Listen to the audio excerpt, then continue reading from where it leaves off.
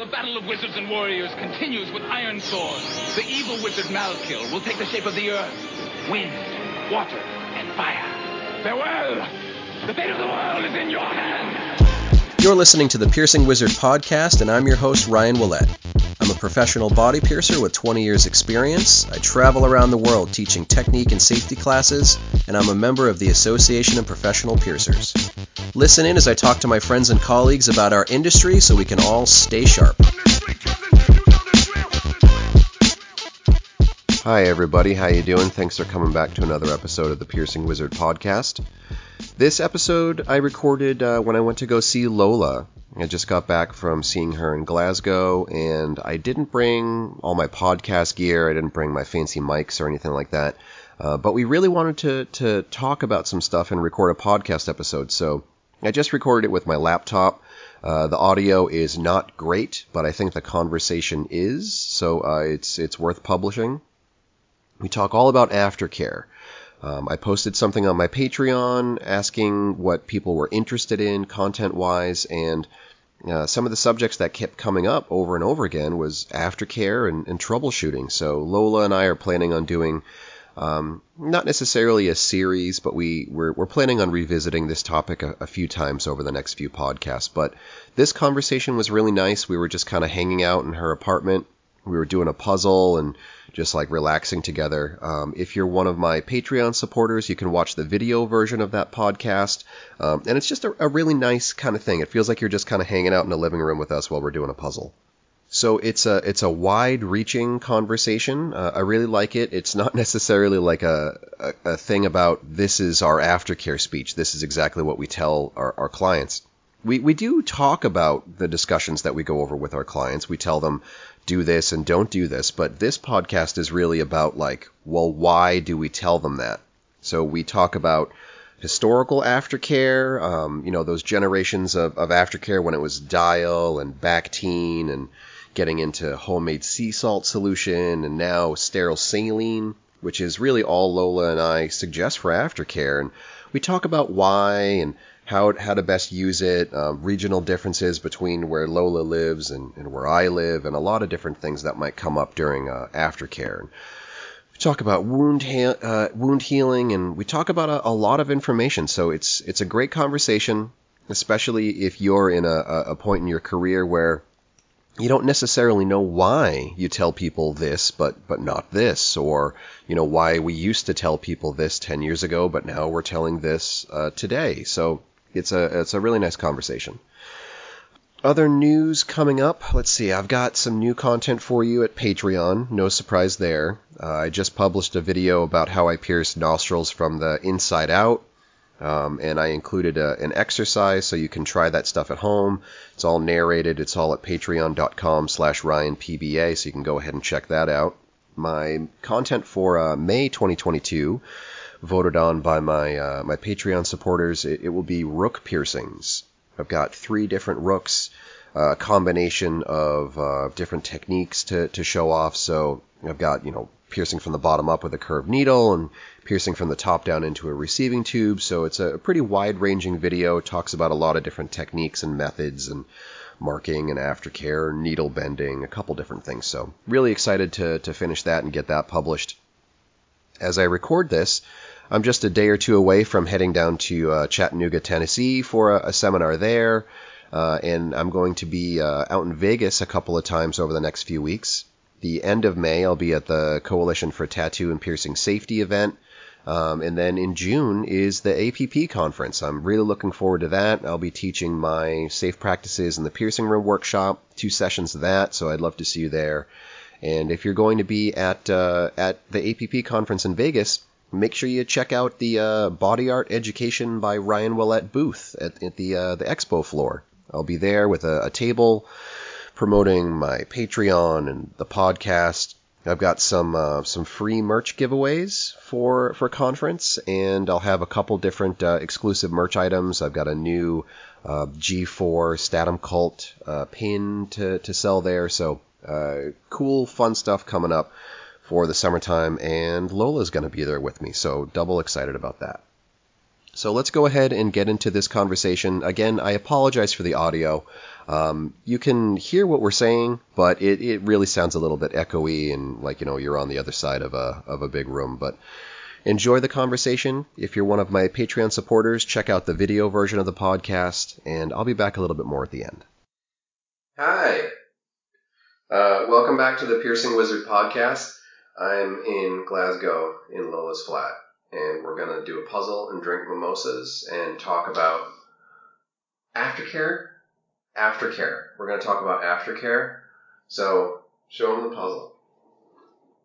So if you're listening to this and not watching it, we have a 500-piece jigsaw puzzle of African animals.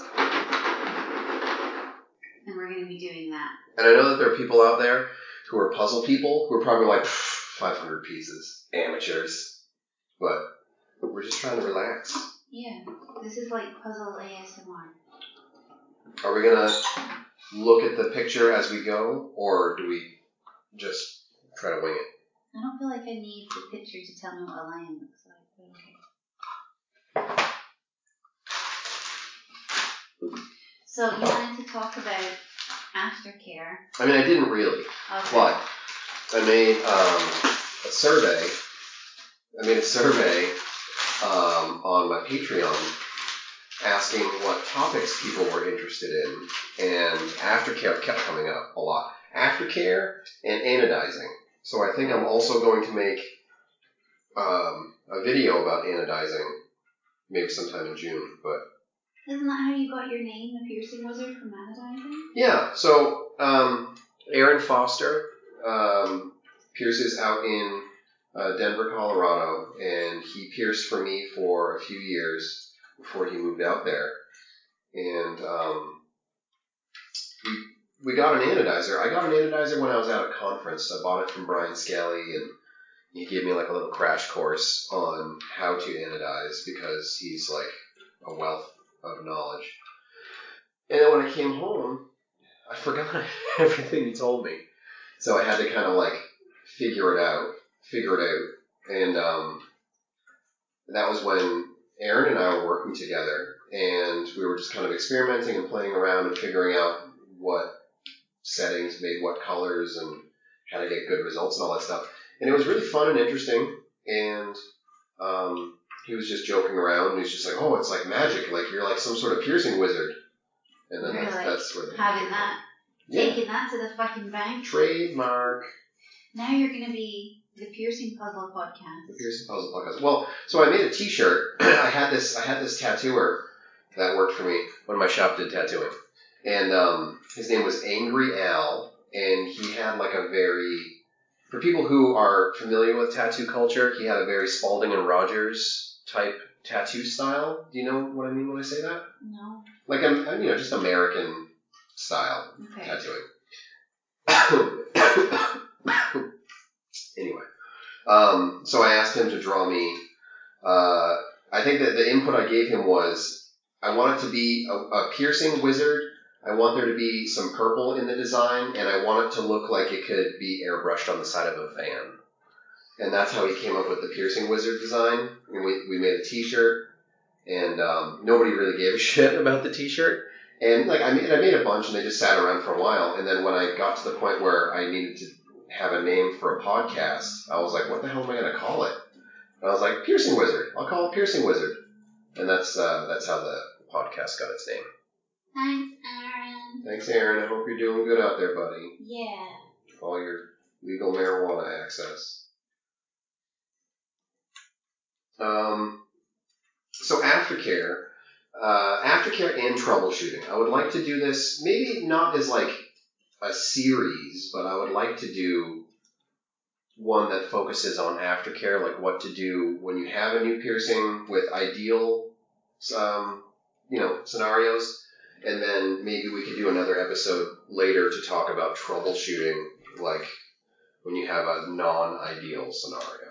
I don't know if I have enough things to say about all those things for them to be two separate things. I mean, you can see how long it takes us to do this and then decide if you think it can all fit in one thing. Usually when I do a subject more than once, it's because I forgot a whole bunch of stuff that I wanted to say.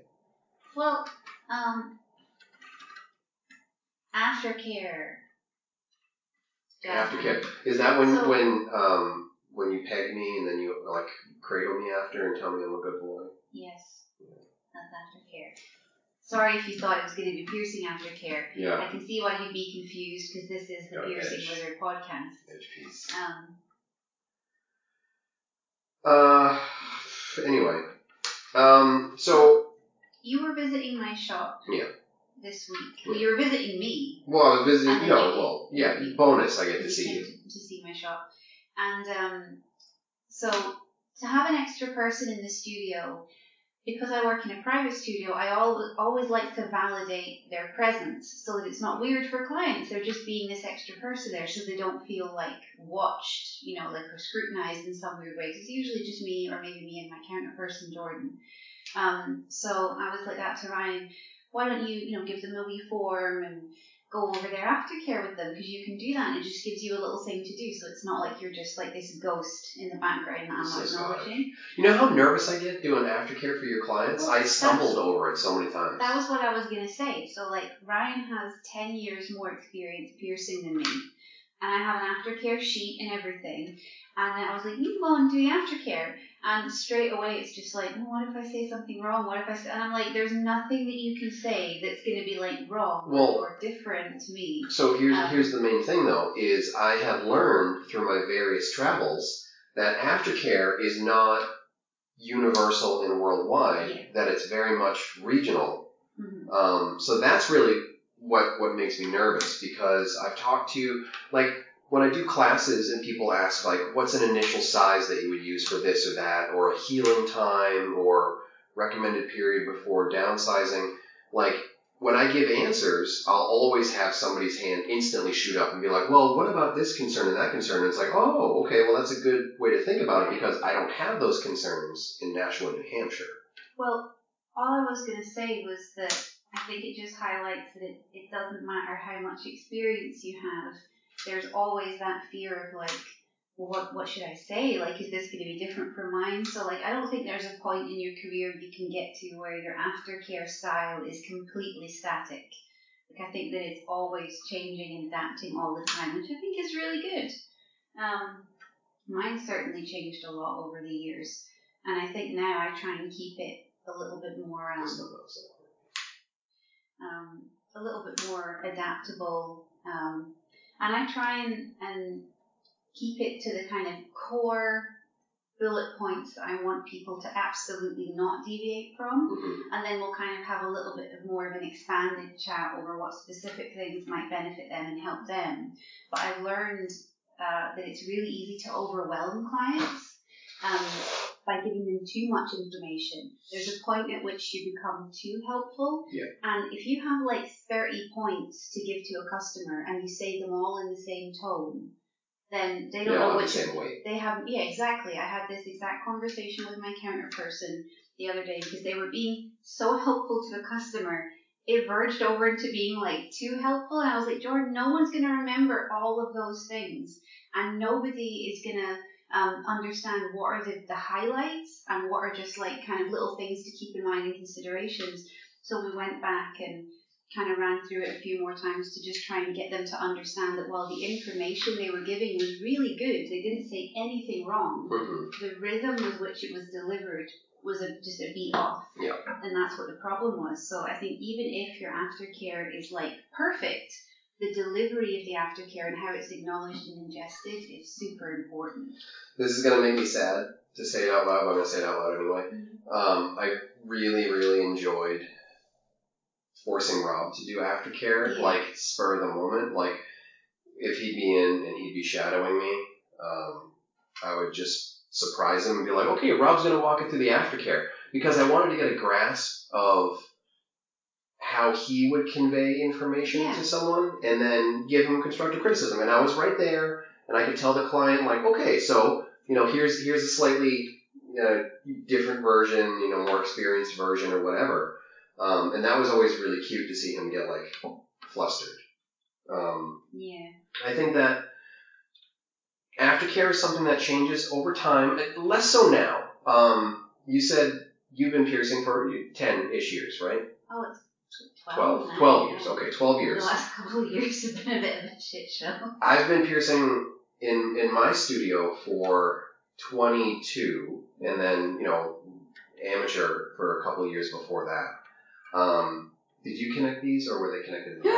I did one, I think. Oh wait, no, that's not it. I was just, sorry, I got excited there. These don't even go together. They just fit. I didn't put them together. I know, it's the mystery of the dance. Okay. But what was your aftercare not when you first started getting pierced, because I think people, without information, they fall back into a place of, how do you take care of a cut or a scratch? Mm-hmm. So when you started piercing in a studio, however you define that, what were you telling people?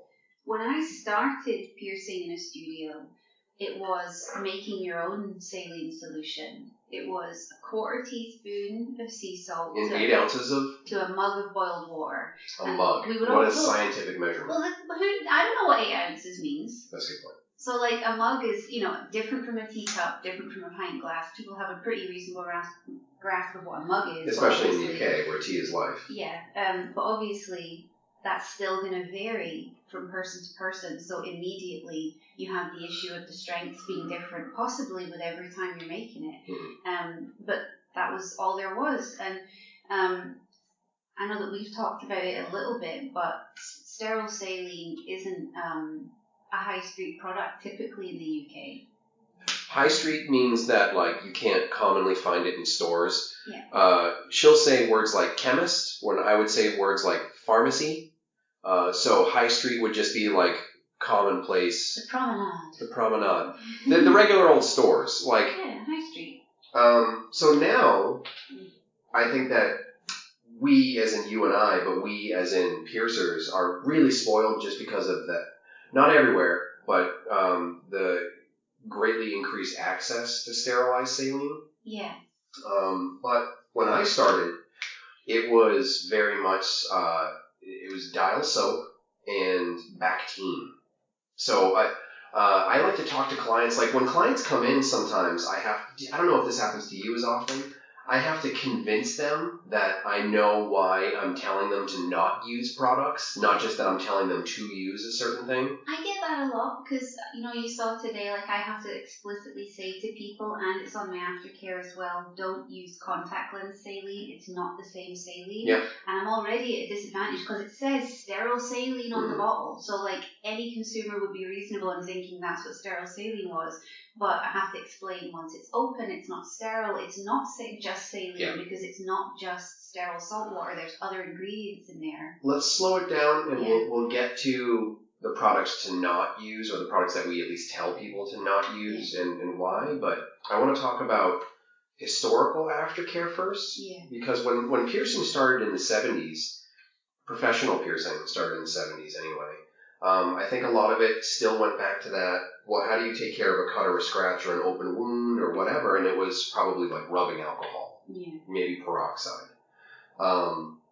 So that carried through into the 80s. And then I think every generation of piercing aftercare and piercers was kind of this epiphany of oh, do this, it's so much better. And it might have been better, but it wasn't the best. And I think that we're kind of plateaued now with saline, where I think that saline is the best for now.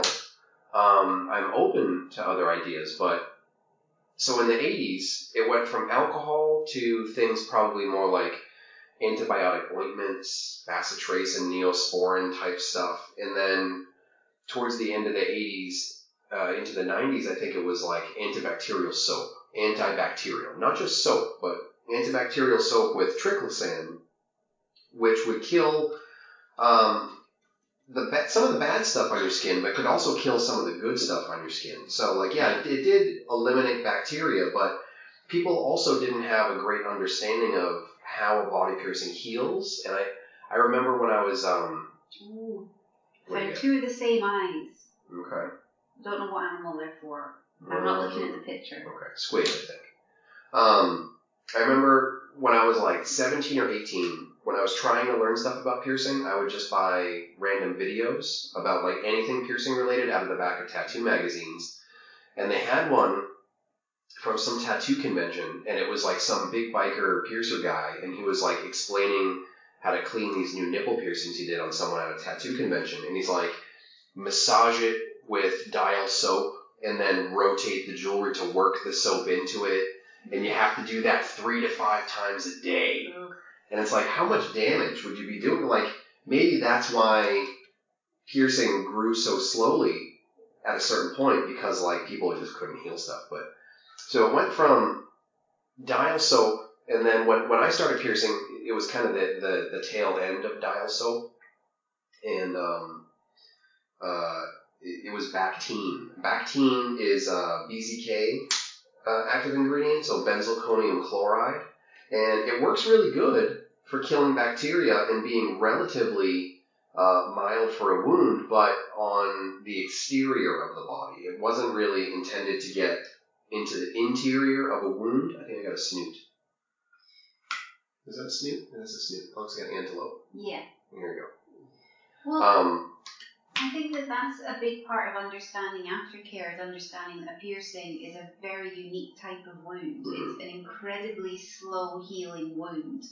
So if you take a first aid type product, something that's only designed to be used for maybe 3 to 5 days maximum, and then think, I'm going to use this product for 7 months. Or, yeah. That obviously is not going to have the desired effect. Similarly to products like Corsadil. Corsadil is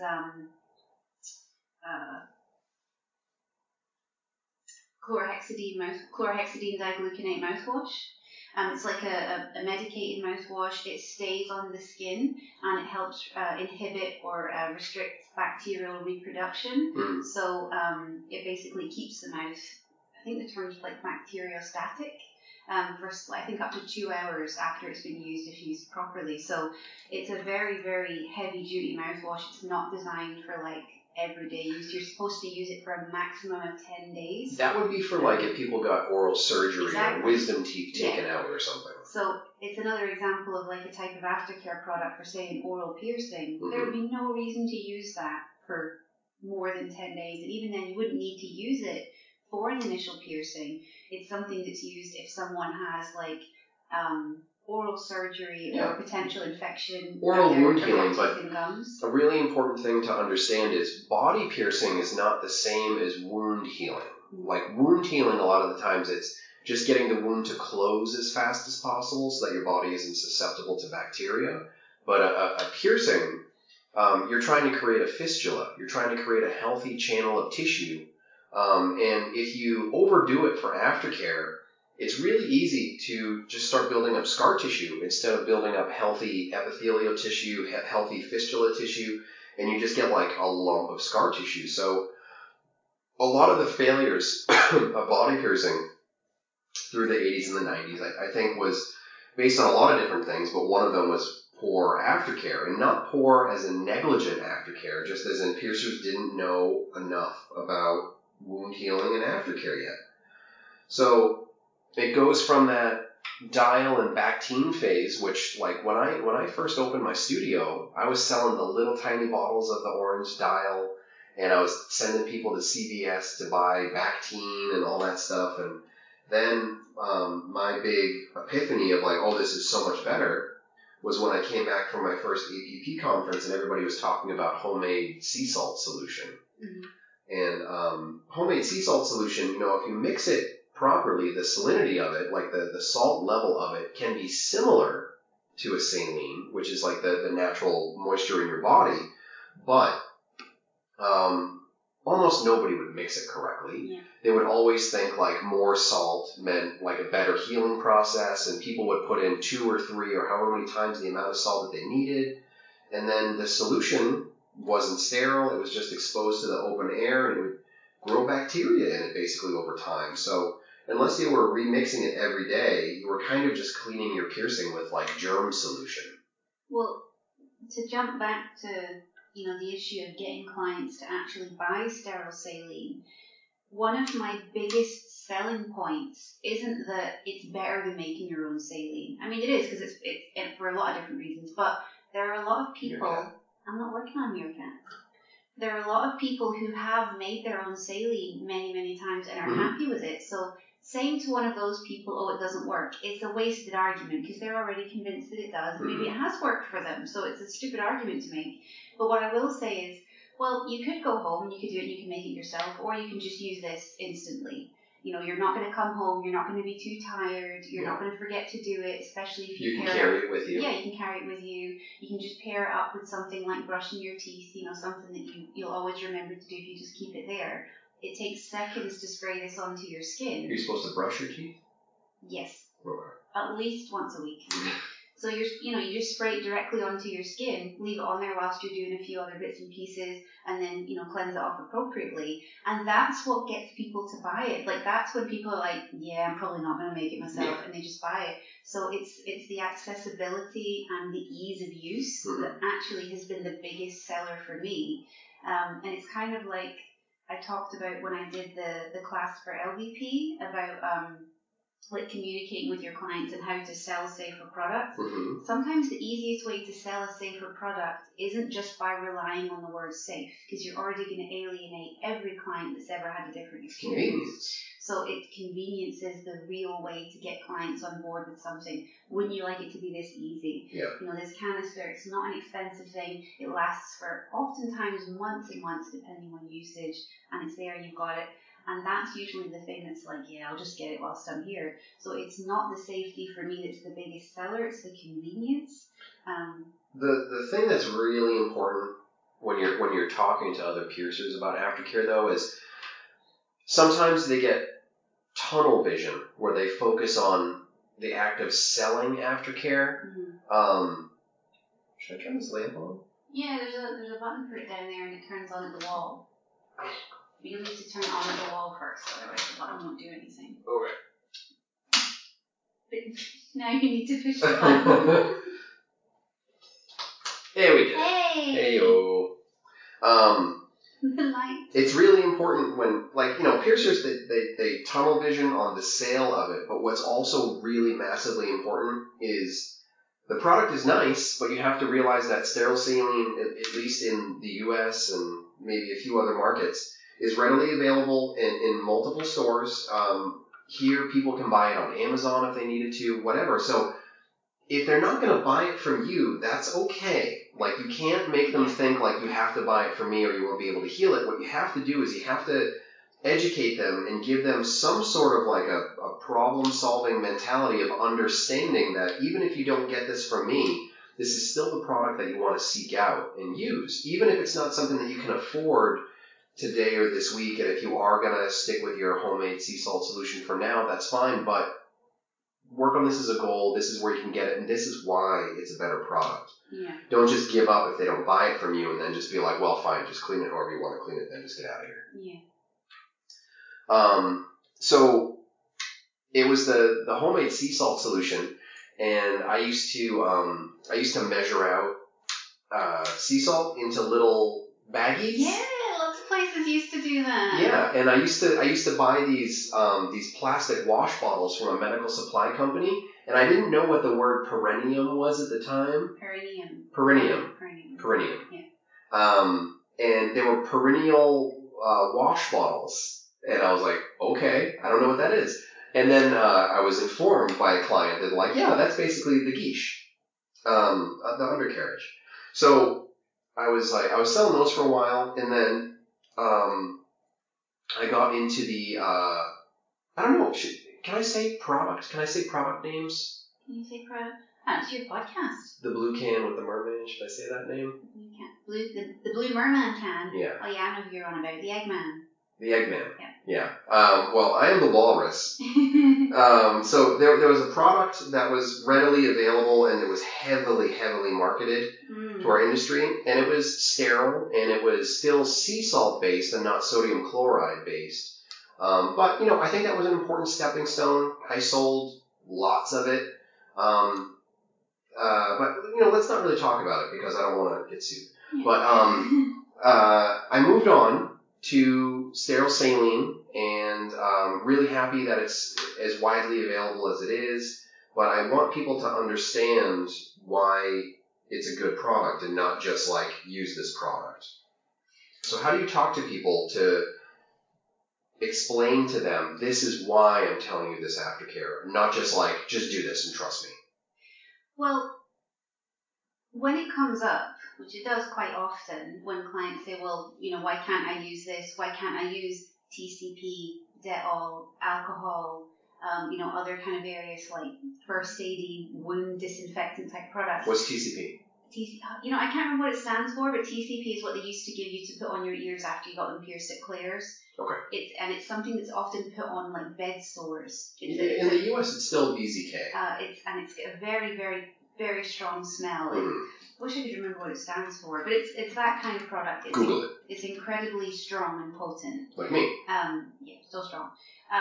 So when that comes up, what I try and explain to clients is that's exactly it. You're not disinfecting because you don't have an infection. Right. You don't have even the suspicion of an infection. You have clean skin, implant grade jewelry, and just exposure to regular naturally occurring, all bacteria is naturally occurring, but bacteria on your skin. So what you're trying to do is just keep your skin clean and dry and happy and healthy. You have lots of resident bacteria on your skin, and that bacteria's job is to fight off harmful transient bacteria, and that's how your skin stays healthy. And when something throws that out of balance, that's when you're most likely to get an infection. Over cleaning your skin for days and weeks on end with a disinfectant, like you pointed out earlier, doesn't just kill off the transient bacteria, it kills the resident bacteria, and that actually can leave you more susceptible to an infection. Because your body can't fight off things on its own anymore. Common example of that is thrush. Thrush can be very often a result of over cleaning. So can you remind me, or can we remind each other, like, we're primarily focusing on saline, like non-oral aftercare. Mm-hmm. I think oral piercing has had like a massive decline in popularity and availability. Shocking. Yeah, well, and also because like I just don't want to. But it's important that we talk about oral piercing aftercare also. But I meant like vaginal thrush. Nice. That can be a problem when people are using regular perfume shower gels on their genital area. And throwing off the natural bacterial levels there and throwing off the vaginal pH and potentially getting thrush, a condition that's often wrongly associated with poor hygiene when it's often caused by over-cleaning, which is just like... Over-hygiene? Excessive hygiene. Over-hygiene. Anyway, I probably don't ramble as much as that, but that's how I try and explain it to my customers is you don't have an infection. What are you trying to disinfect? Yeah. Maybe if there was a gross contamination of your piercing and you felt that, saline wasn't enough, clean, warm, running water wasn't enough, maybe it would be inappropriate to use a disinfectant. Like if you're in some kind of accident where dirt gets on the piercing or some kind of soil or contaminant, that I agree would make total sense as a one-off thing because that's what first aid is for. It's for short-term use. It's not for every day for months on end. I got in between a conversation, debate, argument, whatever, good-hearted, with Rick Free, who has passed away. But I remember when the saline train was coming down the tracks, and like lots of people were being super militant about it and just being like, "Don't you dare tell people to mix their own sea salt solution." And I was like, "Yeah, don't you dare tell people to put soap on it." This is when I was working on the APP tumbler. And Rick was on the APP board at the time. And then he, like, super snarky, was just like, "What, you don't tell people to clean their bodies anymore?" And it's like, Rick, that's not what I'm saying. I'm just saying you shouldn't be using soap on your piercing like 5 times a day. Yeah, but it's an important differentiation to make because this is a conversation I have a lot with clients regarding nostril piercings. Yeah. And they ask, well, so how am I supposed to wash my face? Now, you can still wash your face. Yeah. Use your cleanser. I just say, like, be careful right and not just It's the same when you're rinsing shampoo and conditioner out of your hair. A cursory, brief rinse over your piercing with clean, warm, running water isn't going to have any kind of long-term negative effect as long as you're rinsing thoroughly. So similarly with washing your face, if you're using a mild facial cleanser, I'll always stress to people, please don't use anything beaded, even things that are naturally beaded with dissolvable beads. So painful to get stuck into a wound, and it's going to cause irritation as your body tries to expel it. So certainly avoid beaded products, but if you just use a mild daily facial cleanser, there's nothing wrong with still using that and washing your face. As long as you're not smothering it right on your piercing and you're rinsing it off properly at the end, you'll be fine. A big thing I like to tell people, because like I pierce so many nostrils, like a lot of other piercers. So a big part of my aftercare speech is talking about you need to keep, basically what I tell people is you want to avoid getting chemicals on your piercing. That will include any kind of soap, makeup, or facial wash. It's fine for the rest of your face, but just keep it off that side of your nose while it's healing. And I always like to tell people, facial wash is usually acid-based. So, salicylic acid, whatever it is, or some, or salicylic, what is that? Salicylic That's acid aspirin. is Tylenol. no, salicylic acid is used as for peel type products. Well, anyway, you get that on a piercing, it's going to damage the healing tissue. So, another big thing I like to tell people, when sometimes you have the back and forth where they're like, oh, shouldn't I do this? And then you have to kind of give them logic, but also like very accessible, not dumbed down because people aren't dumb, well, not all of them, but I like to tell people like, your body is going to heal the wound. A healthy immune system is going to do all the work. All you're trying to do is rinse the piercing. You're not trying to force it to heal, and you're not trying to kill germs. Like, you want to rinse away the germs that land on your body during the day. So that's why I want you spraying and rinsing with saline. Well, the easiest way to think about it is there's not a single product that I'm aware of in the world that you can buy that will make your skin grow faster. Why can't you say world? World. There's not a single product that's going to make your skin grow faster, and that's what you're trying to do is, basically generate new tissue to line the inside of this piercing. No product is going to make you grow skin faster. So what you're actually trying to do is keep the area clean without disrupting the natural healing process that's taking place. Disinfectant isn't going to cause your skin to repair itself or heal faster. You're just trying to keep everything clean, and that's why people use saline, because it's supposed to neither overhydrate nor dehydrate your skin, which literally just means it's not supposed to interfere with your skin. So, in theory, what are some of the products that you might specifically tell people to, and I don't mean like lifestyle products like facial wash or something, like what are some of the cleaning products that you would tell people to avoid, and what's the logic behind it? Contact lens cleaner. So yeah, you hit that one.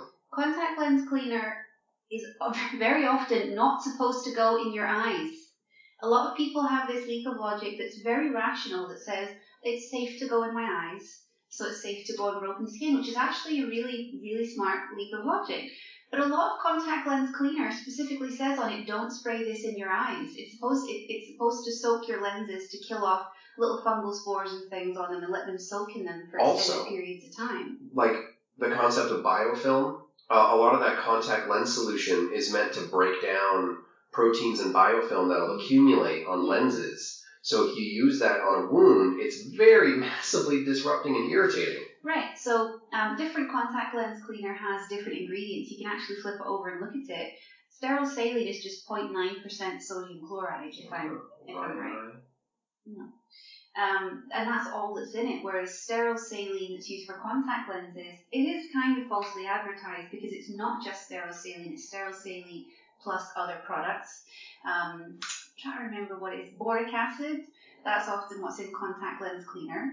And again, it's diluted to an extent where if you rinse a broken wound with it, it's not going to make it really sore or inflamed, but we're talking about once or twice a day, every day for weeks and months. It's going to gradually just get more and more inflamed and more irritated. And it might not get infected, but it might not look like it's healing.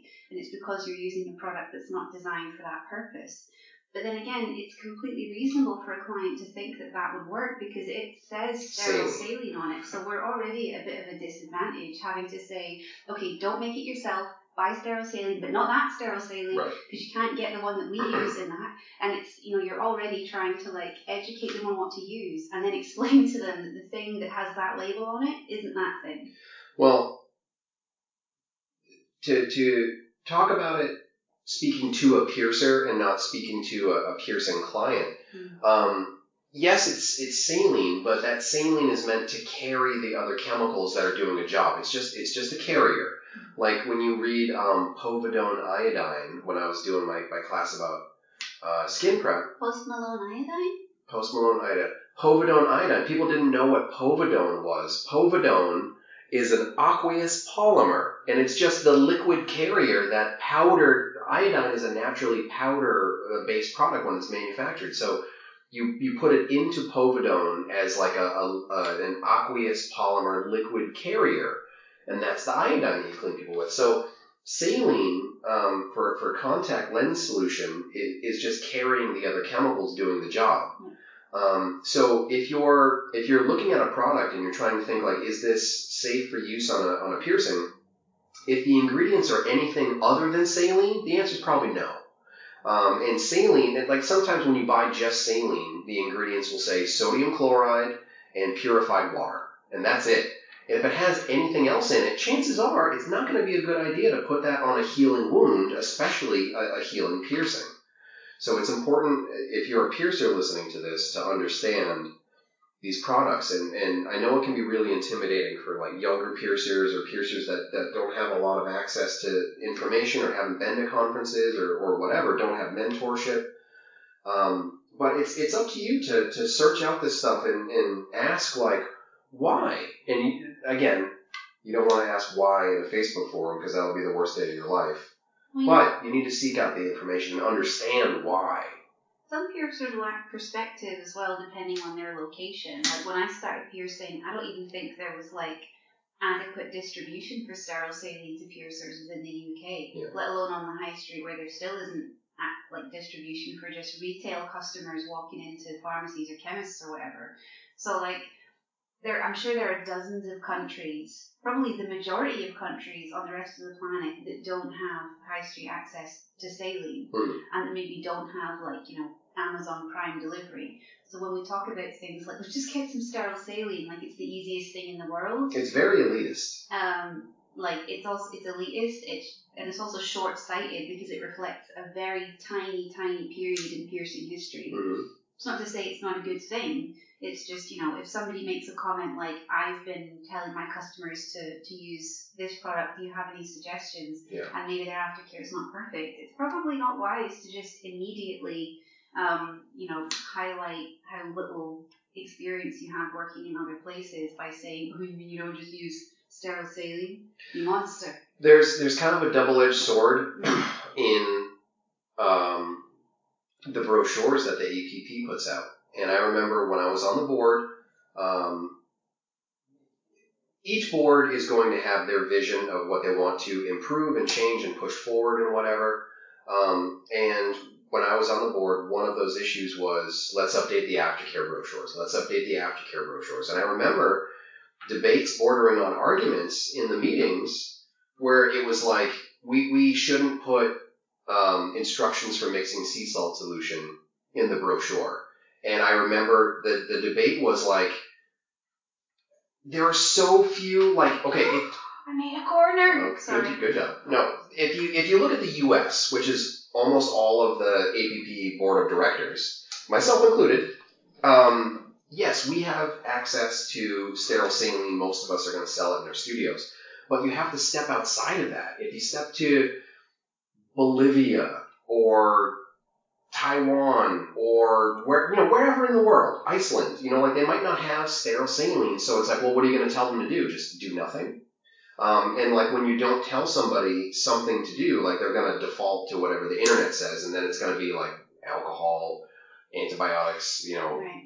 antibacterial soap. Just like you have tiers of sales, like you have your basic titanium, jewel titanium, simple gold, crazy elaborate gold. Yeah. Sometimes it can be worth having at least 2 tiers of aftercare. Like, what if the client genuinely can't access, for whatever reason, your perfect aftercare advice? What do you say then? Well, what do you say then? I say just warm, clean water. Yeah, I say that clean, warm running water. Piercings love clean, warm running water.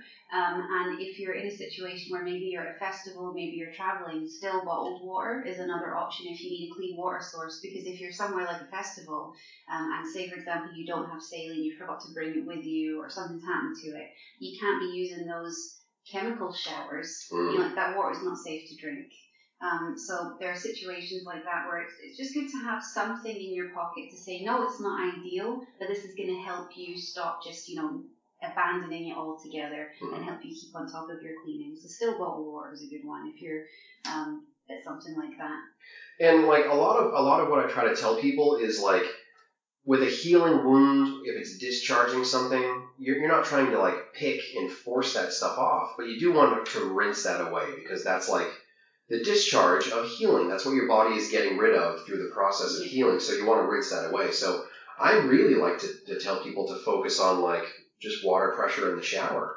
Clean, warm, running water. Just not so much like power washing it, blasting it off or something, but like, you know, if you can use a comfortable water pressure, not enough that it hurts the piercing, but if you can use a comfortable stream of pressurized, clean, warm, running water, that can be fantastic too. Like when people have a piercing that's going to be prone to having a lot of dry discharge under a fold or in like a little nook or something, like a rook piercing or a conch piercing or something like that. I really like to tell them, like, hey, do you have a detachable shower head?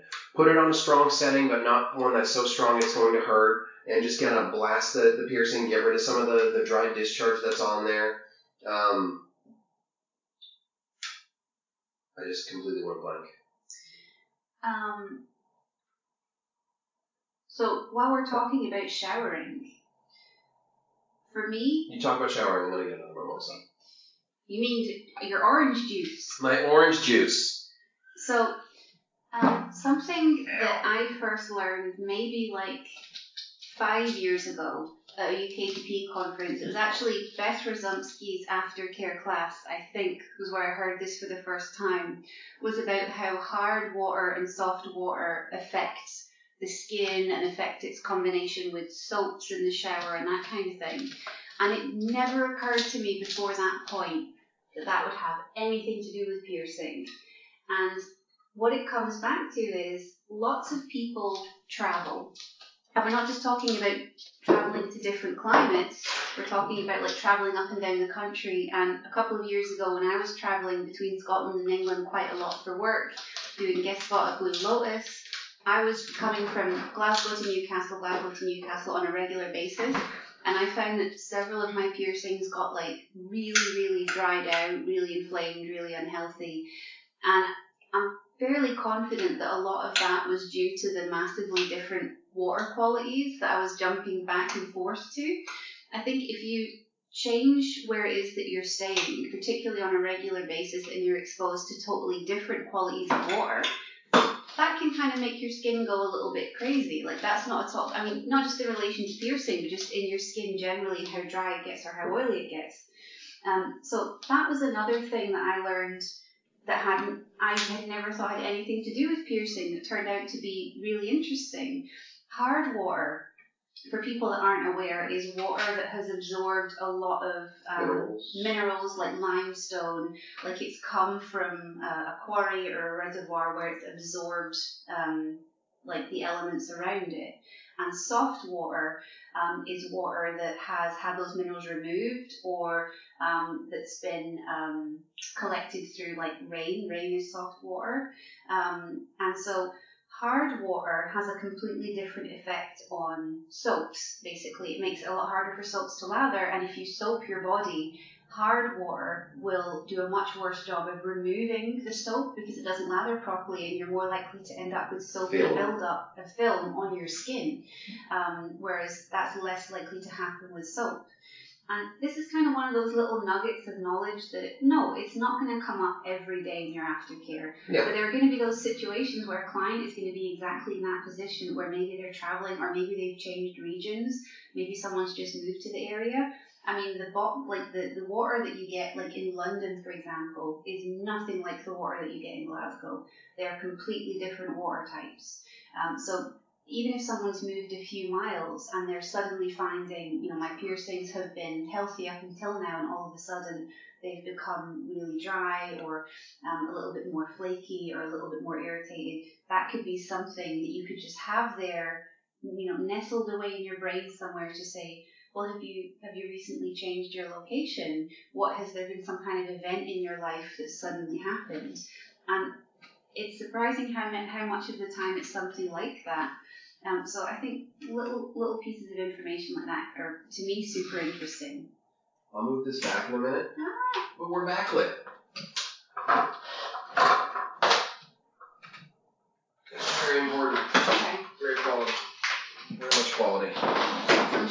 audio people are going to be really thrilled that you're fixing the backlighting.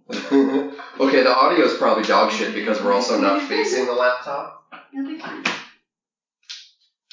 See?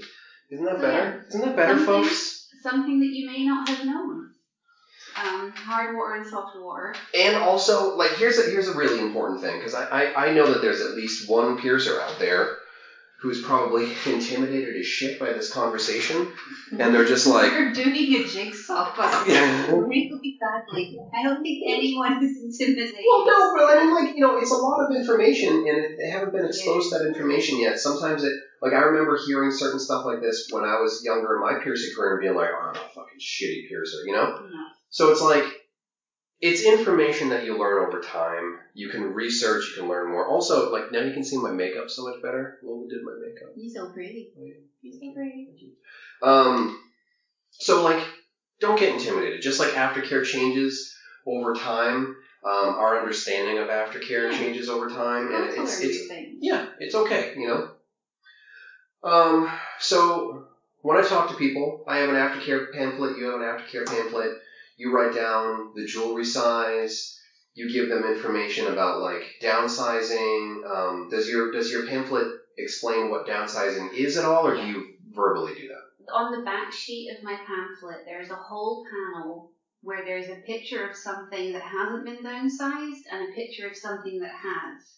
And I have tried to reduce it to the absolute simplest way of understanding it, because I find that downsizing is something that clients still really struggle with. Like, I've had clients who have come in with a completely healthy but still very much swollen piercing, and it's, you know, like eating up all of the length of the jewelry, but maybe it's like 6 weeks old and they've been told, oh, well, I heard after 6 weeks I should come back, and you're like, there's nothing to downsize on this. Like, it's still totally happy and healthy, but it's still swollen for whatever reason.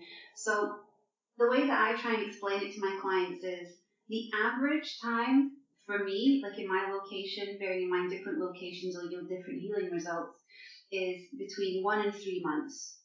Something could be downsized from as little as a month if you're just experiencing no swelling. If it was less than that, I would still consider it too much of a risk to make any changes to it. But it could be anything from 1 month to 2 months to 3 months, and that means somebody could have their nose pierced. 2 friends could have their nose pierced on the same day. One of them might be due a downsize at 6 weeks, and one of them might be due a downsize at 12 weeks. It just depends. Does your piercing look like this, and is it more than a month old? So that's what my aftercare says. It's, you can have your piercing downsized if it's more than a month old and it looks like this picture here and has visible extra post without you pressing on it, without you manipulating it in any way. Because that's another thing I've had, is where people come in with like an oral piercing and you do that thing where they stick their lip out really far and go, look, there's extra space. Yeah. And you're like, how often in your average day do you do that with your face? All Just because you can force the extra length out, you have to look at it when it's natural and relaxed. So that's kind of what I've trimmed it back to, is it more than a month old? Does it look like this? If no to either, don't have it downsized right now. If yes, have it downsized. You know what I've found has been massively helpful, especially when it comes to helix piercings? I feel like, for me, helix piercings are the ones that I really, really have to drive home the importance of downsizing for people. And what I found that's been really effective, I don't remember who it was that gave me the suggestion. Oh, you know what? It's Kellen. Kellen Smith from the Powers That Be in Vancouver, Washington. I take a picture of the back of their piercing, the back of their helix, and I say, this is your reference photo of day 1. I want you to recreate this photo at this angle, every 2 weeks or so, and you can really get a sense of how the piercing is healing. Right. And then when it comes down, like when you see this slack sticking out again, maybe not even all of it, but a significant amount of this slack sticking back out again, that's when you want to schedule your downsize appointment. And I find that it's been so much more effective for people coming in, like when they actually need a downsize, not just some arbitrary thing. Because if you tell somebody you need to come in for a downsize at 4 weeks, a lot of times they schedule an appointment, come in and use up a good amount of your day, and they're not ready for a downsize, and they just want to talk and troubleshoot, which is fine to see them catch up and everything, and then like let them know that like they're being cared for by someone. But it eats up your day when you're not making money. So I only want people to come in for a downsize when they're ready to be downsized. Yeah. In the post-COVID kind of era, I've been really encouraging clients to email me as well. I think that the way that Callan suggests is great because it's something that clients can access without needing you. They can just look at their phone and see it. But usually if I have a client that's a little bit unsure about, how do I know, I'll be like, well, just take a picture of it, email it to me, send it to the friend. It's never a problem. It takes me 2 seconds to look at it, and I can be like, yeah, we can That totally is do the most common thing we say anytime anybody calls for a troubleshooting thing now. Hey, I'm having trouble with this, but before I even give them one suggestion, could you send me, and I also have to say clear photos. Yeah. Send me some clear photos because people send like the worst quality Pictures blurry from, like, photos. 6 feet away. Or like this close where it's like I can't even tell what body part that is. Also, like this is a 500-piece puzzle. I almost got a 1,000-piece puzzle. Ugh. Yeah. Thank God we have piercing because we are not designed to be like professional puzzle doers. Yeah. Yeah. My wrestling friend Ray. I have a friend from the wrestling shows that I go to on a frequent basis, and they've been doing like 2,000-piece puzzles and like really complicated pictures and designs. Do you think this would like upset them? Like if they were watching us and they couldn't help, do you think they'd be like... Do you know that meme of Skinner from The Simpsons where he's like looking down and just says, pathetic? Like that's probably what Ray would think of our puzzle skills. I'm trying. I know. You're doing good. You're getting I got all these edge pieces. You're very edgy. I am very edgy.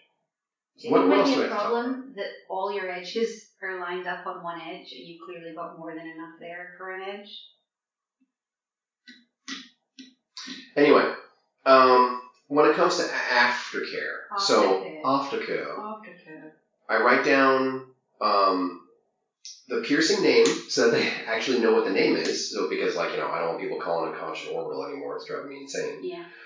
I write down their piercing name. I write down the jewelry size and style.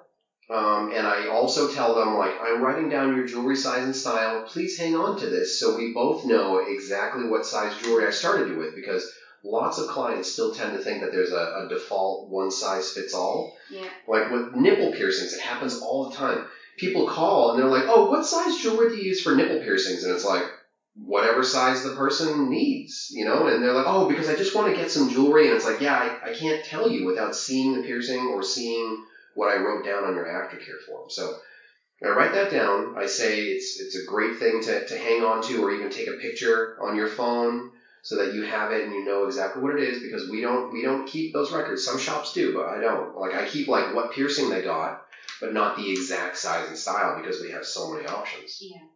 So I write down that. I write down the date they got their piercing and then estimated healing time.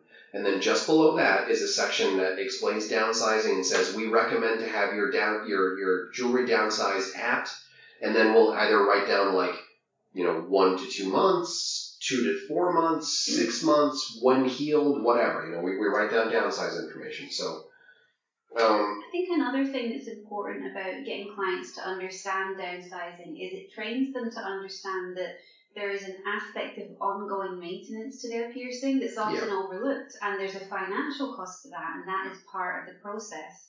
So there are some piercings that require multiple downsizes. Like cheeks. Even like today with bridge piercings, it's not at all unusual for me to do 2 downsizes on a bridge because it will go down initially and then it'll kind of settle and nest into the skin a little bit further. You get it a lot with lip piercings as well. So I kind of feel that it's important to make sure that a client's aware of what they're getting themselves into, because you don't want them to be upset when they're like, what, so now there's another thing I have to buy?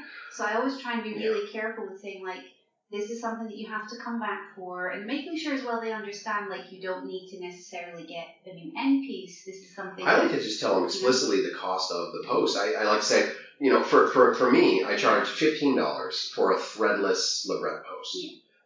18, 16, 14 gauge, same price, $15. And I always tell them, some piercings it's suggested or a downsize is available, but some piercings it's very important that you downsize it. It's typically a $15 charge to do that. We don't charge a service fee when we do downsizing because we think that it's a very important part of maintaining health. But when I started doing all this threadless jewelry, when when I had that point in my career where I was moving from not good jewelry to good jewelry, and it was tough enough to sell the initial jewelry, let alone a double dip sale. What I used to make, and I think I got this idea from Thrive Studios in Canada, I made a business card, and one side of it just explained why downsizing is important. The back was their jewelry size and everything, and then that counted as a 20% off coupon for their downsize post. And that helped a lot too when I was transitioning into it. I think Holier now do like, I don't know if this is true, sorry Holier now, if it's not, I'm just like making shit up about your studio, but I think that they do like a half price downsize or something, so like there are studios that do stuff like that. Mine doesn't because I'm small, so don't be mad at me. But yeah, I'm the same as you, my posts are £13 and there's no service charge. I don't have a service charge for any jewellery installations. Anytime someone buys jewellery, they're welcome to have it fitted if they want. So it's just the jewellery itself. But yeah, I think that it is wise to just make sure clients understand that it's not free, and also understand that it's not super expensive. Because some clients will be alienated at the thought of thinking, oh, this is going to be a whole other expensive thing like getting the piercing. And some clients can potentially be upset when they have to pay for it. That was something that happened to me a little bit earlier in my career, where clients would be like, well, I have to pay for it. And you'd be like, well, yeah, you're buying another piece of jewellery. And they'd be like, well, I just thought it would all be included. And you have to actually explain, like, no, it's not. It's an extra part of the service. So it's good for both of you to really understand that. Some piercings, downsizing is so crucial. Like, I don't do cheek piercings anymore. And part of it was because people just could not be convinced to actually come back for their downsizes and maintenance, and people were getting makeup and all kinds of whatever issues, and I just didn't want to deal with the hassle. It was just, it cost me more time than it was worth income. Yeah. So, but before I had given up on cheek piercings, that was so crucially important for downsizing that I used to actually include the first set of downsize posts in my initial piercing fee. And I would fully inform them that I'm going to charge you this for what we're using today, but I'm also going to charge you your first set of downsize posts. They'll be totally free when you need your first downsize, and blah, blah, blah, blah, blah. And still people wouldn't come back for them. Yeah. I think when it comes to something like cheeks that's so difficult to heal, it's a little bit like me with kids' lobes. Like, I don't do kids' lobes. Because I very publicly and openly pointed out on my social media last year that you despise children. No, the children were actually completely fine. I despise children's parents. Yeah. I experimented for the first time in my over a decade-long career of experimenting with children's ear piercing. I gotta move this. I need more real estate on the table. And I found working with parents to be so challenging that, much like with the cheek piercings, I got to a point where I was like, do you know, I can live without this. I don't want the money. And I think if you're in a situation where you're like, you know what, I don't want to be charging money for this, and I don't want the money for this, you can absolutely make that decision. Sometimes we convince ourselves we have to do absolutely everything, otherwise we're a failure. And that's total bollocks. Found a little lizard. Lizard? So, inside my aftercare brochure, when you flip it open, one side is just some little general tips and tricks. I never got an aftercare brochure when you pierced me. Do you want to see mine? I got one in my suitcase. What? Yeah, I brought one for this conversation because I'm prepared. Fine. Jeez. All right, well, you talk to people about something. Don't just have dead air. Okay. I don't feel like we've done a brilliant job of having any kind of linear chain of thought in this podcast. And I appreciate that for people that genuinely want to learn something useful, that is not helpful. So just to carry on from an earlier thread, when I was talking about having highlights in your aftercare speech when you're explaining aftercare to clients, obviously you'll have an aftercare leaflet that you might go through. I always go through mine pretty much in full, verbally, before I hand it to the client. I literally read over it with them. I have a section on it that's kind of like the most important things to remember, and I always try my best to punctuate those things, and I don't confuse them with other little, what I would call anecdotal bits of advice. Like, there are little bits of advice that you'll just kind of say, hey, you know, given the style that you're wearing, here's something to consider. Or I noticed that you have long hair. I noticed that you quite like to wear eye makeup. Just keep this in mind and that in mind. Those are what I would call like little anecdotal asides that you can give to clients and you can be helpful. but they're not necessarily as important as you cannot sleep on this. Sleeping on it will cause it to migrate. Sleeping on it will cause excess swelling. Sleeping on it can cause hypertrophic scarring. These are really big problems that you're wanting to avoid. So it's very important, I think, to boil down your aftercare to a handful of points that are, if you get nothing else right, get these things right. And we can talk all day about everything else, but not until you've nailed these things. So when you're explaining aftercare to somebody, even if you're doing it as an experiment, do it to each other. If you have co-workers in your studio, and just say, how many points are you actually delivering here? Because if it's like 20, 30 points, how you know what it is? Yeah. It's like that fashion thing. It's just like, you turn and you look back in the mirror, and the first thing that catches your eye, you get rid of it. Yeah, take off one extra thing. Take off one extra thing. So, yeah, basically, what is it? If your client is going to forget 90% of what you tell them, what do you want them to remember? And those are the things you need to demarcate from everything else. You can't just deliver 20, 25, 30 points in the same tone. Don't do this, do this, don't do this, do this. Because they have no way of knowing what's important and what's not, and that's a problem. So that's something that you can improve on.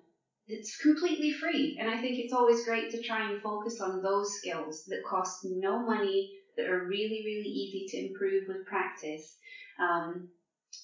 If you have a family member that doesn't have piercings or that isn't into piercing, you can say, I'm going to say some things to you, and I want you to tell me back what you can remember. Super simple. So, a couple of things to reinforce what Lola said. Yeah. Your pamphlet, your written aftercare, your website aftercare should be short and sweet and easy to comprehend with no prior piercing experience. And then your verbal aftercare speech should be the specifics of that person's lifestyle and piercing. You can talk to them and you can say, do you have any questions? Like when I'm doing certain ear piercings, I might not put in my aftercare brochure, you shouldn't wear earbud style headphones, but over the ear style headphones is okay, as long as it's not pressing here or there. Like those are things that I talk to the person about in person. My brochure will just say something simple as, try not to have a lot of excess pressure on your piercing, things like that. So this is my aftercare brochure. You open it up, and this is the whole section where you write down, the jewelry size and the importance of downsizing. And then inside is simple things, tips, how you clean it, and then like piercing specific tips. Earlobes, like I try to eliminate the absolute most common problems before they can start. Nostril piercings, try not to get makeup on it. Earlobe piercings with COVID life, a lot of it is, try not to have your face mask pressing up against the back of your earlobe or the back of your conch or something like that. Simple little things like that I know are going to be very, very common troubleshooting issues. So those types of things I will have in my brochure, but I don't want to suffocate people with 20 years of piercing experiences, because they're just not going to retain anything. I want people to remember a couple of things. Don't touch your piercing. Don't put chemicals on your piercing. Don't change it yourself until it's healed. Those are the main 3 points I want people to understand. Like when they walk out the door, they can have the brochure, they can have a little bit more information on it, they can have access to me or the other piercer in the studio, Evan. But I don't want to drown people in information. Yeah, it definitely gets to a point where it's not actually helpful and it's just overwhelming. Did you ever see this? No, what's 7th grade in the US? 7th grade. How old are you in 7th grade? I was 12, I think. Okay. 11, maybe. This isn't a fact that's Lola verified, but I did Google this 2 weeks ago for a different reason. I read that in the UK, the average reading age, the average age of just literacy in your reading level is 9. Years old or grade? And the age of 9. So, and the US one was 7th grade. Okay. So that's 11-ish. Which is about 11, 12 years old. That's the average reading age. So it's good to keep in mind when you're typing out written documents, and even when you're explaining aftercare to clients, to keep in mind that this is a subject that you might know inside out, but it has to be palatable to the average person. And the average person has a reading age between 9 and 12. So I just think that's another good thing to keep in mind. Yeah. So, aftercare. aftercare. It's not going to be a very dynamic podcast if you're just reading a brochure. You threw me under the bus. You talk. Okay. I have a section on my aftercare of some common bad chemicals to not use. Bactine, ear care solution. And when I talk to people, sometimes with a specific piercing like earlobes, I'll want to dispel common myths. Most of the time when people go to get their earlobe pierced in the United States, they're going to an accessory store in the mall, a place that pierces with a plastic gun. And I think as piercers, we all know what the aftercare is there. Twist it and turn it and move it and put chemicals on it. So I want to tell people that are coming in for earlobes, especially when it's little kids' earlobes now, you don't want to twist or turn or move your jewelry at all, even when you're cleaning it. Leave the jewelry stationary. And I tell them moving the jewelry around is disrupting the healing process. Similar if you were picking at a scab. Don't pick at the scab because it's not going to heal. Don't pick at your piercing because it's not going to heal. You're going to be disrupting the healing process. That seems to help people quite a bit.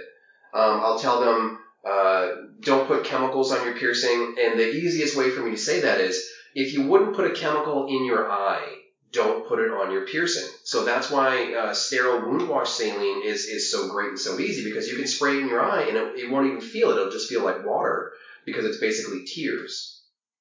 So that can really help. If people are like, well, should I use this or should I not use this? And it's like, what's the eye test? Would you put that in your eye? And they're like, well, no, I wouldn't put that on my eye. And it's like, well, okay, don't put that on your piercing then. And that's just the easiest way to relate to people, especially those people who might have maybe a lower grade reading comprehension or whatever.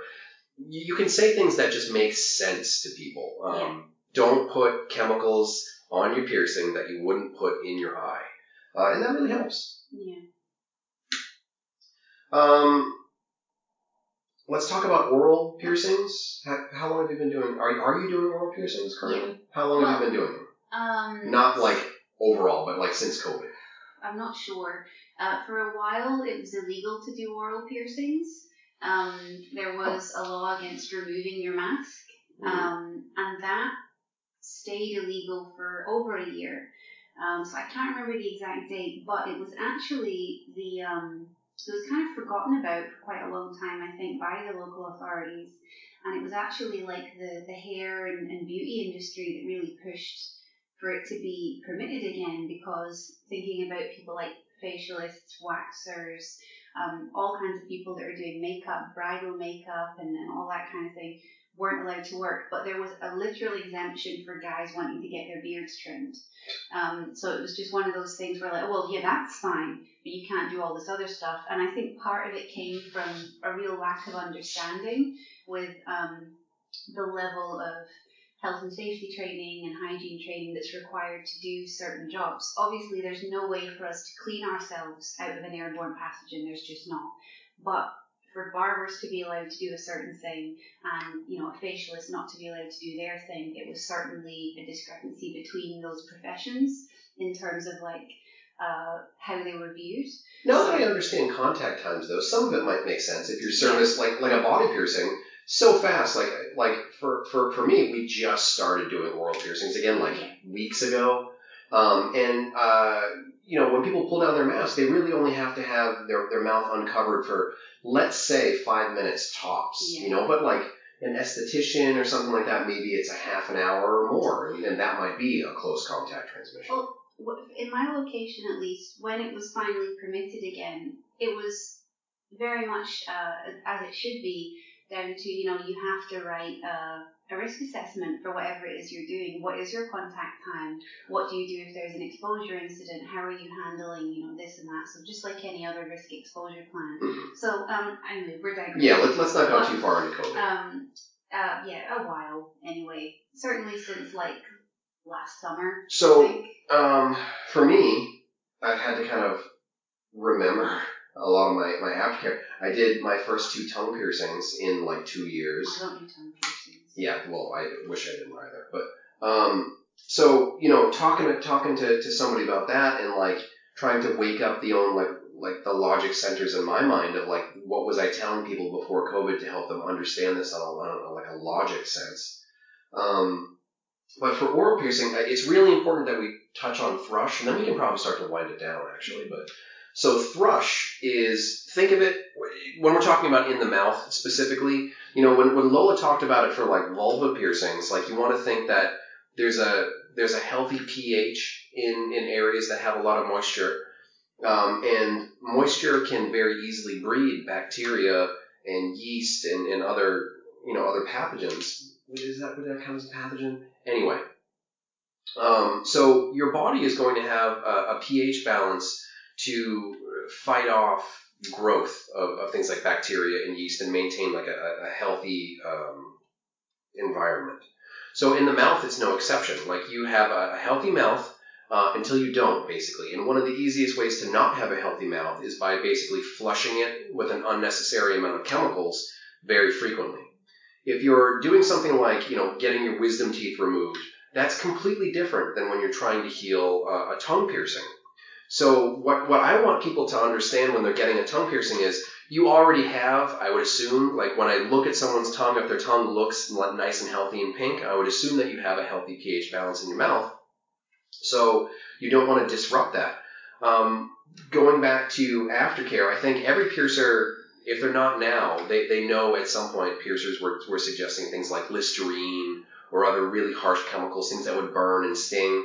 And that's what aftercare was for oral piercings for a long time. When I started, it was like, well, Listerine. And then it was like Listerine diluted 50% with water. And that was basically to try to like reduce the stinging. And the reason why is because Listerine is alcohol and thymol, which is thyme oil.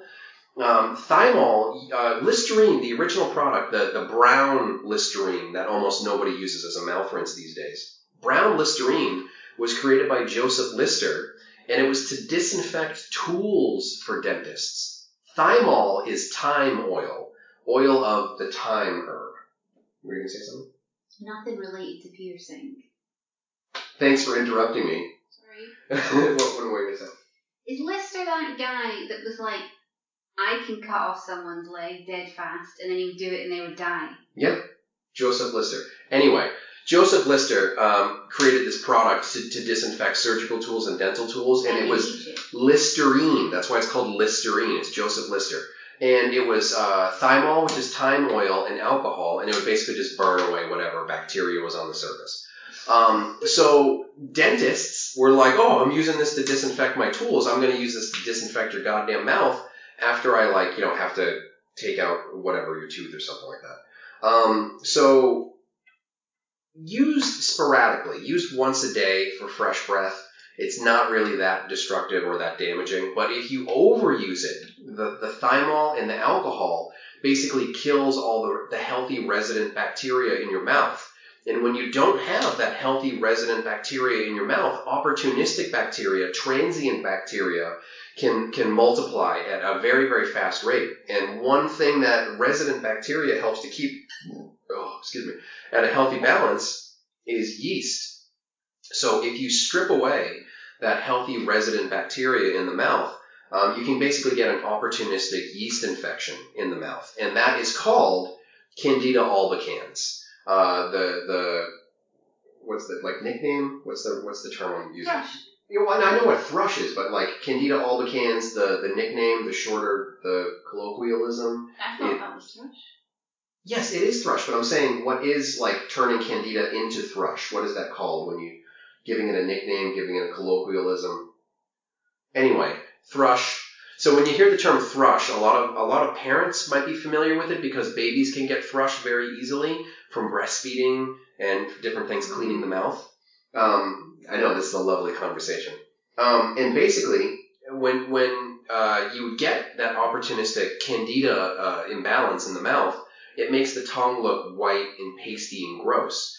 And it's very common. It was very common for me. When clients see that, they think, my piercing is infected, so obviously I'm not cleaning it enough. So they would use more Listerine, they would rinse their mouth more, they would strip out more of that healthy resident bacteria, and they would just create more and more yeast infection in their mouth.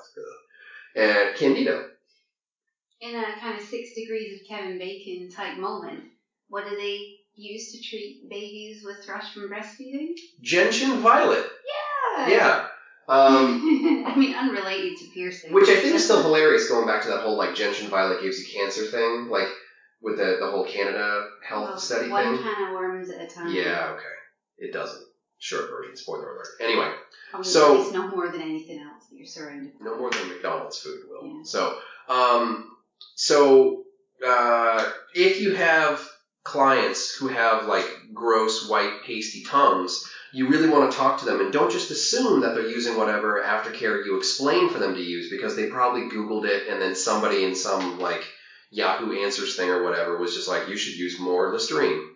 So that'll just make it worse and worse and worse. So I suggest either just rinsing with water, just clean water. Don't touch your piercing. Don't touch your jewelry while it's healing. If you want to rinse with something after a meal, just rinse with clean water. I also do suggest a mouth rinse called Biotene, or sometimes even Crest Pro Health, but I always emphasize alcohol-free.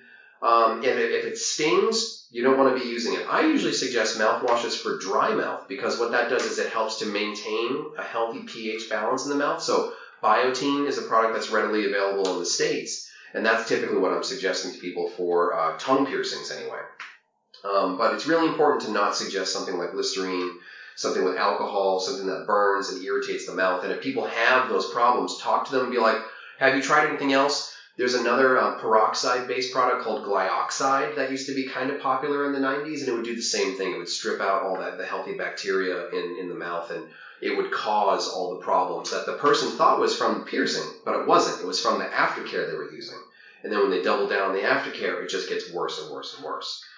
So that's why you want to kind of like have I ever used this term with you? When you're trying to discern what a problem is and you have to kind of like do the dance of trying to figure out what the source of the problem is. Sherlock Holmes. You have to kind of like figure it out. Deductive reasoning. One thing that I would add, because I feel like I've done a terrible job of giving out aftercare information in this aftercare podcast, is that it's really important to approach things like thrush, as an example, but also other things like oral or genital herpes, for example, in a completely non-judgmental way. It's completely irresponsible for us to look at those things and be like, oh, guess what was wrong with this client today? Right. Yeah, it's true. There may be times that you see something, and we're all human. Sometimes we get a little bit grossed out by stuff, but it's nobody's fault that they have these conditions for the most part. Mm-hmm. And I just think it's important to remember that there may be times that you're faced with these scenarios, and they're not unusual, and they're very, very common. So I just feel like it would be a little bit of a waste to not take the opportunity to say, forewarned is forearmed in these situations. You should be able to be there for your clients and give them helpful advice and feedback, even if it's above your head and above your station. No one's asking you to pretend to be a doctor, but if you familiarize yourself with some common skin complaints, common skin conditions, and issues like what we're talking about, there's nothing at all wrong with saying, look, I think this might involve more than just the piercing itself. It might be worth contacting your doctor about this if this is something that's ongoing and it's giving you a cause for concern.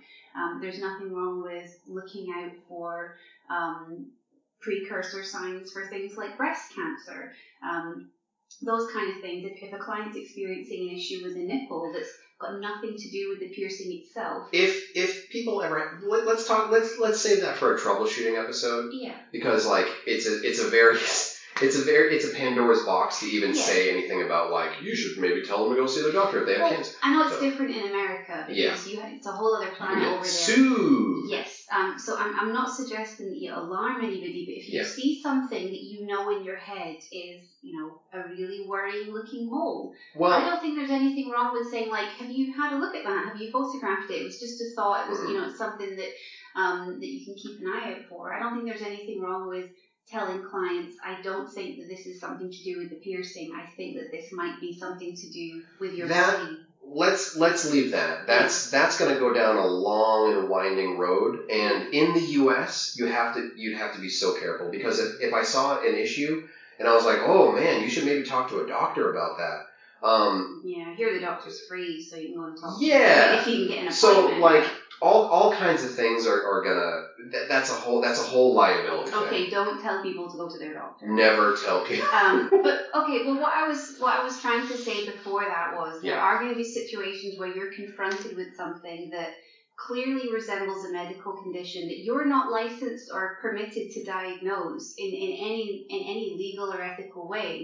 So you're going to have to maneuver that situation as kindly as you can, first and foremost, without being judgmental. Yeah. And it's completely inappropriate to say to a client who might have something like thrush that they're unhygienic, that they're not caring for their piercing, when they in fact might have been over cleaning it for all you know. So if you do gentle work. A catch-all way that I would talk to U.S. piercers about it, because over here it seems like you have a lot of flexibility, access to medical things that won't get you sued. Yeah. For me, it's always just like, when in doubt, I can always say, well, my information base is limited as a body piercer. If you ever have questions that I can't answer, feel free to talk to a pharmacist, feel free to talk to a doctor, feel free to talk to a medical professional, but I don't ever want to freak somebody out and be like, you should go talk to a doctor. Because what's going to happen is if they go to a doctor, they're going to send me the bill. Well, what I usually say is if this is something that you're worried about, if this is different from your body, you know your body better than anyone else. If this is something that's abnormal for you, I'm telling you as a piercer, which is all I can tell you, I don't think this is related to the piercing, so it might be something that you might not want to ignore. I try not to worry people, but we have access to people's bodies in a very private way. We do. And I think if there's something that you see that you think is concerning, then it's I've heard piercers say, but I'm going to put a pin in it, because that's we're already far into it, and that's a far road. Yeah. So aftercare, basically the short version is, stop telling people to put chemicals on their piercing, please. Thank you for talking to me about aftercare. Yeah, I don't feel like I was very helpful. And I did a really shitty job. Well, we talked for over an hour, so there's got to be at least 10 minutes of good information. The biggest bit that I managed to do. I found a butterfly. Oh. I don't understand how none of these fucking zebra bits go together. How many zebras are in this jigsaw puzzle? None of these go together. It's fucking bullshit. Get your friend. Anyway, thank you for, if you made it to the end of this podcast, double thank you. I've got a lot of information on Patreon that you can check out. And seriously, you're probably just going to shut up the podcast if I start doing a Patreon commercial at this point. I got a video about how to pierce nostrils from the inside out. You can watch that. It's really good, I think, anyway. Also, I don't know if I've talked about this yet. I'm going to be teaching at the APP conference in Vegas in June. I'm also going to be teaching at the Coalition for Tattoo and Piercing Safety event in Las Vegas in May. And it seems like conference planning is going forward. So there might be a good chance of a Ryan and Lola collaboration at some international piercing conferences in the fall. So I'll be at the opening of an envelope.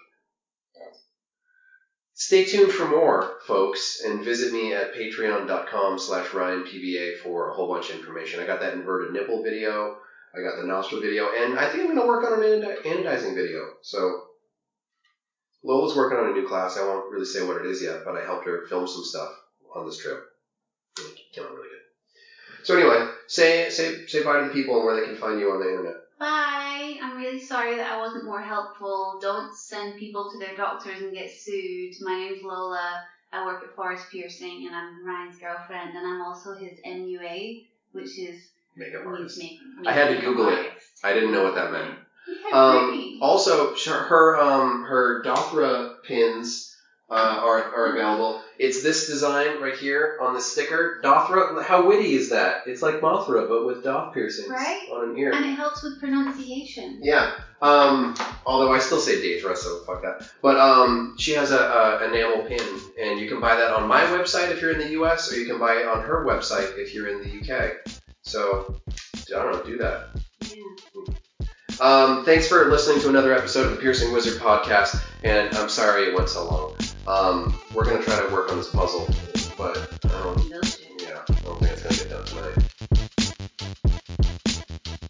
Alright, so if you made it to the end, I really appreciate it. I know the audio wasn't great, so I apologize. I'll do my best to bring over my good recording equipment next time I go over there and talk with Lola. So go ahead and check out my new content at patreon.com/RyanPBA. I've got that new nostril piercing from the inside out video with the exercise you can practice with. I've got that new Rook video that I'm working on currently that should be published before the end of May. And if you're going to be at the APP conference, come and see me. Come and take my workshop. Come and check out my table at the expo. I'm going to have some stuff to give away. I'm pretty excited to see my friends. It's been 3 years since there's been an APP conference, so I think a lot of us are looking forward to getting back to Vegas and catching up with each other.